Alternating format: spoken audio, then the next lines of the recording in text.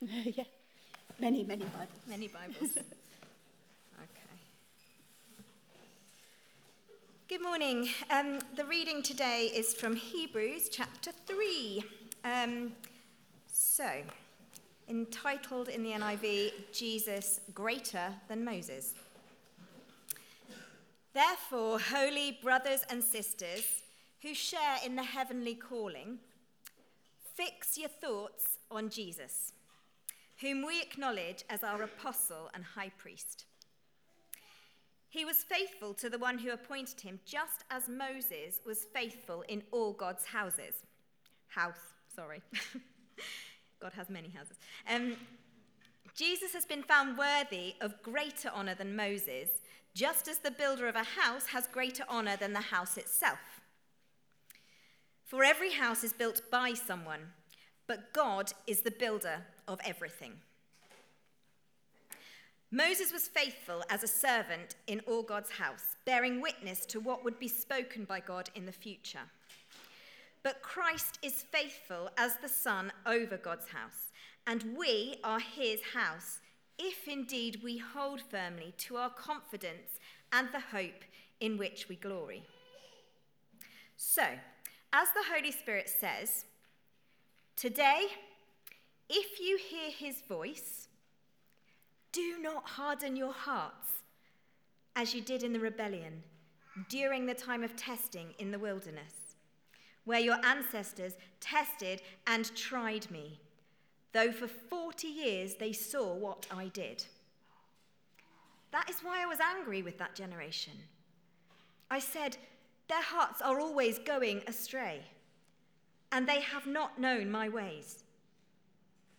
So I declared on oath in my anger, they shall never enter my rest. See to it, brothers and sisters, that none of you has a sinful, unbelieving heart that turns away from the living God. But encourage one another daily, as long as it is called today, so that none of you may be hardened by sin's deceitfulness. We've come to share in Christ, if indeed we hold our original conviction firmly to the very end. As has just been said, today, if you hear his voice, do not harden your hearts as you did in the rebellion. Who were they who heard and rebelled? Were they not all those whom Moses led out of Egypt? And with whom was he angry for 40 years? Was it not with those who sinned, whose bodies perished in the wilderness? And to whom did God swear that they would never enter his rest, if not to those who disobeyed? So we see that they were not able to enter because of their unbelief.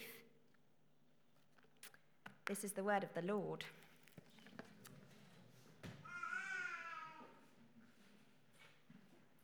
Thanks, Kelly. We've got Adam is going to come and speak to us on that really simple, straightforward passage. Let's pray for him, shall we? Father, we thank you for Adam, and we thank you for the word that you've put on his heart for us today. And we just pray that as you've been with him, as he's been preparing, Lord, that you're with him now as he stands before and speaks your heart of love to us. Amen. So I'm not Brittany today. Susie's got the Brittany mic, so I'm not used to this, but we'll go from there. It's fine.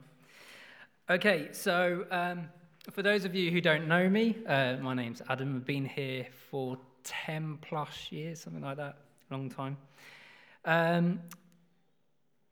Now, it's been quite tradition, if you like, when I do a talk or lead, I would do a joke, and quite recently I haven't. So I heard one on the TV, and I thought it was quite funny. I shared it with Emma during the week. She already knew the answer, so there's an anticlimax setting already. So I had my teddy bear friends round for dinner during the week, and unfortunately, they didn't eat all of their dinner, and that's because they were stuffed.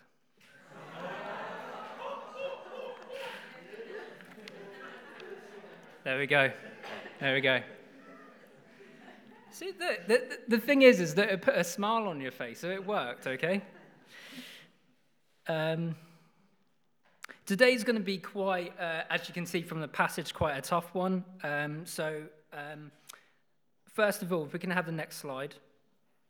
So obviously today is holding on to your faith in the wilderness. And I'm going to be sharing some experiences in my life and Emma's life that have worked and have not worked, as well as what I believe God is saying today, and we're going to be unpacking the scriptures slightly. Can you close your eyes?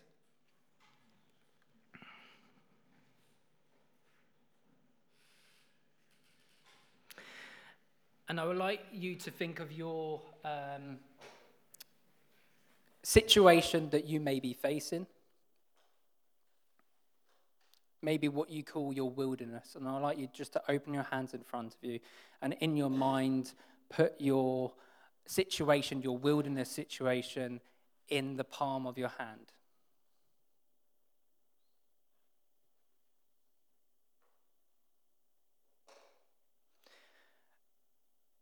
And when you have done that and you're ready, in your head, just say to that situation, may the peace of God be in that situation.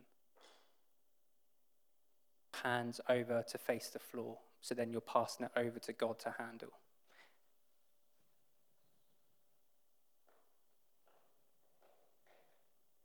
Amen. Now I'd like you to turn to your neighbour and say, Satan, I'm still here. Go ahead and do it.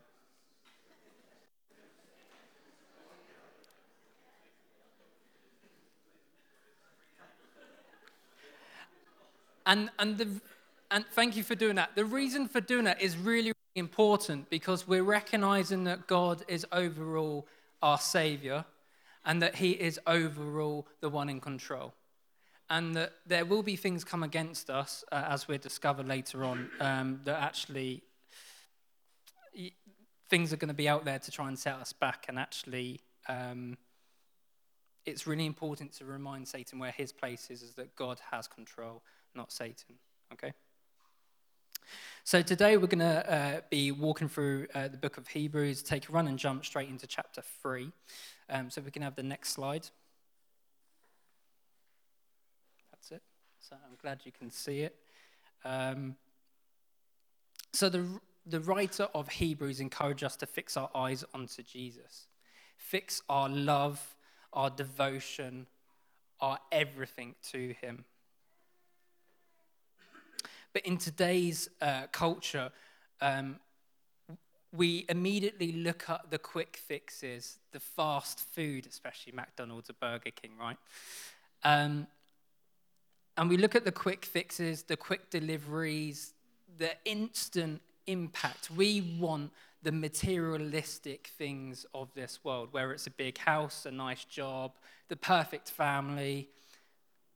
And all of them things lead to a false hope for a short term. One thing that this verse encourages us is to fix our eyes onto Jesus in all things. Absolutely all things. Jesus is our King. He's the one who died for us. And He is the one who saved us. So think about your wilderness. Think about your situation. And think about how significant and Jesus' position is in your life compared to that situation. And when you think of that, does that affect your life? Does it affect your situation? Does it affect your decisions?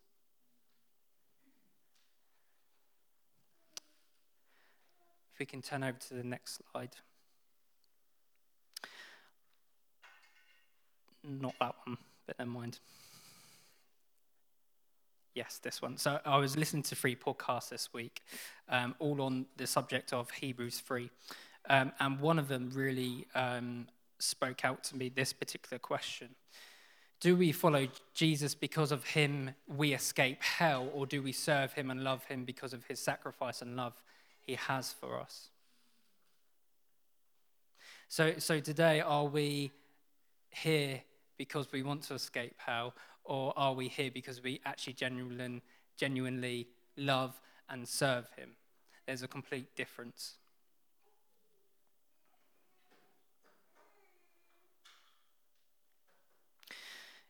It's his sacrifice and his love and his purpose that he has placed onto us that enables us to have that grace and that redemption. So it's really important that we learn who we serve and on a daily basis make that decision in terms of whom we serve as well. Sometimes, I don't know about you, but when we face certain situations, I run to food, especially chocolate. Not a great fan of crisps. I don't know what your particular thing is, but I always run to food. And my teammates at work can tell because a drawer or my locker will be filled with chocolate or something like that. So they know when I'm stressed out. I also go quite a lot grumpy as well. And I go quite quiet as well, and my answers can be quite short. It's not that I'm intending to express that onto others, it's just how I'm feeling at the time. And normally when we face a situation, we completely do not go to Jesus, we go in the complete opposite direction, and he's normally the last person we go to for help in a particular situation. So I don't want to make any fake promises to you that when you submit yourself to Christ and worship him wholeheartedly, that you will not face any trials or tribulations or anything like that. What I have experienced is that it does certainly get easier when you've got the God, the creator of the universe, backing you all the way.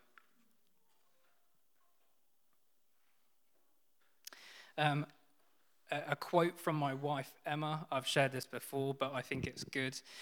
She would say, don't say, God, look how big my problems are, but problems, look how big my God is.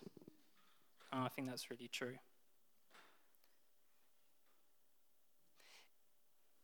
In your situation, we have to apply Jesus's glasses, if you like, onto our eyes and see it through his lenses and see the bigger picture. Especially while we're walking through this wilderness, this bit of faith that we're just grabbing onto because it's a really difficult situation. If we can have the next slide. So in Hebrews 3, verses 7 to 8, so it says, So as the Holy Spirit says, today, if you hear his voice, do not harden your hearts. Okay, let's unpack that slightly. So I want to give two examples, really. First, Emma and I had our fair shares of wilderness and really, really difficult ones. And at times, we could really barely see any way out. But it's when you push through and finally reach the place that God leads you to back and see exactly where God has been with you through it, that you get to see the glory of what God has been involved in things. As most of you will know, we have two little monsters. So if you go on to the next slide, there you are. Amazing photo. I'm actually going through my photos of them, and there's not a lot where they're both smiling together. So Levi's just getting it there. But I just want to explain to you about these two boys that mean so much to us and the reason why. Most of you would have obviously know that in 2015, Emma and I lost our first child. But before me and Emma even got together, we were told that it would be really, really difficult to have children anyway. And that was something that Emma battled with on a regular basis. And to her annoyance, I would always say to her, Jehovah Jireh, God will always provide. And she would, do glares at me and eye rolls and that sort of thing. And then this amazing thing happens. So husband and wives, how you normally have little battles. I wouldn't say battles, or maybe little things where you try and win one over the other, so to speak. I won in this case, I'll show you. Then God gave Emma a dream that she would have a little boy called Ellis. And when she woke up, she Googled the meaning of the name Ellis, and it means my God is Jehovah. And she knew God was promising her little boy. It was a tough stretch holding on to that promise over the years, as well as a loss in between. It felt so far from reach. We nearly gave up hope several times. Emma decided enough was enough and prayed. Okay, God, you say you shall receive, and I'm asking, even though I'm doubting, I am deciding to trust in you, and that is the important thing. God said to us before the year was out we would be pregnant, and we surrounded ourselves with people who prayed through a really difficult time in our life. And one particular person who shared a picture with us, which was Nolene Bradley, who's here today. She shared a picture while she prayed over us that we were walking down a beach, and that there was a little boy on my shoulders, and we were just in walking down this beach as a family unit. And that picture was given before Emma was pregnant with Ellis, who is our eldest. And that is really important, that in our situations, in our wilderness, if we are listening to what God is saying, he will be speaking through others and to yourself into that particular situation to give you hope and to keep you holding on. And that's really important. The other key thing to mention here is that it's really important for those who you are listening and you've got a word for other people. The question that you will have to answer straight away once you've had that word is, am I going to pass it on to the person or not? Am I going to be a chicken or am I not? That is the real question.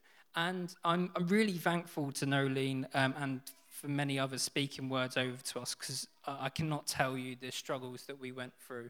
And it was actually our faith that kept us going. And lo and behold, before the year was out, we had a bun in the oven, so to speak. And it was a boy, and we named him Ellis Samuel. And for obvious reasons, we called him Ellis, but for Samuel, the part was the Bible verse, "For this child I have prayed, and God has granted me the desires of our hearts." Our wilderness fog was clearing, and we could see God's glory all over the journey. And this particular story that I'm sharing with you isn't to look at us holy faces or anything like that, because that's far from it. It was a really difficult time, and the important thing is to surround yourself constantly with people who are going to speak that love into you and to pray over you, and for people to literally walk you in the wilderness, to walk you out of the wilderness with you, to hold your hand, to hold you while you're crying, to hold you when you physically can't hold yourself, and to remind you that God is the God of the creator of the universe.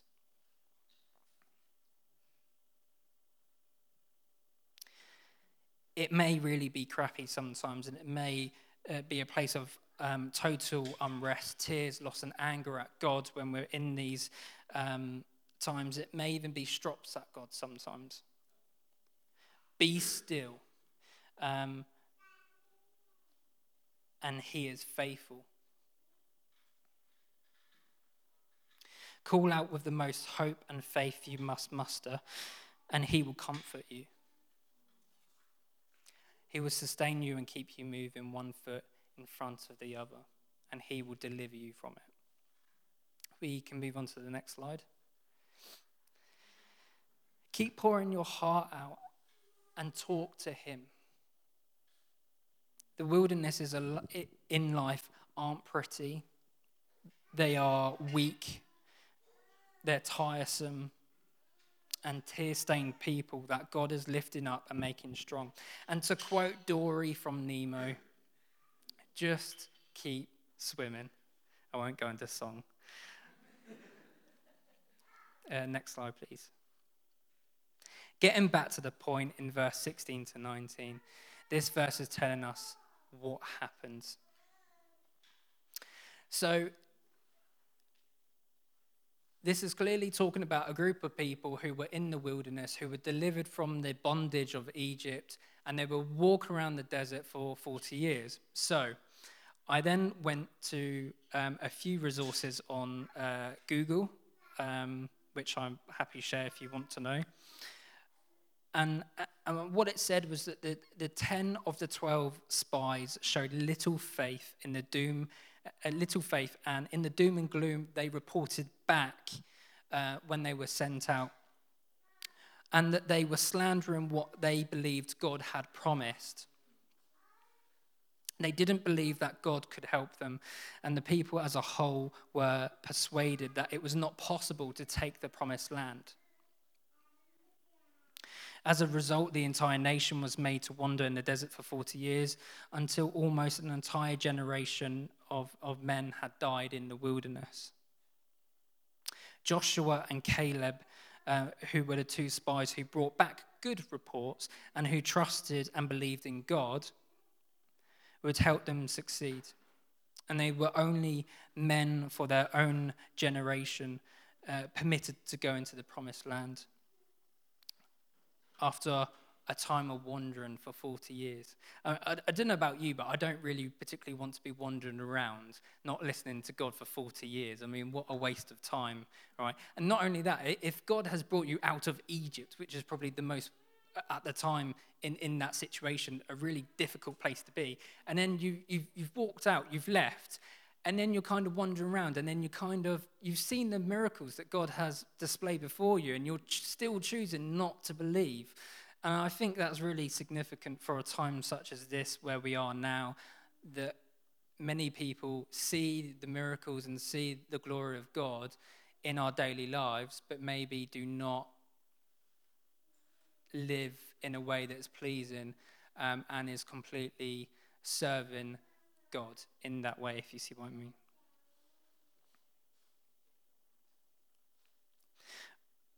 Hold on to faith while walking through the wilderness requires a decision to have a raw, honest openness with God. Love, patience, trust. Most importantly, listening. Listen to what he's saying in your situation. Listen to what he's saying to you. And listen to what he's saying to other people.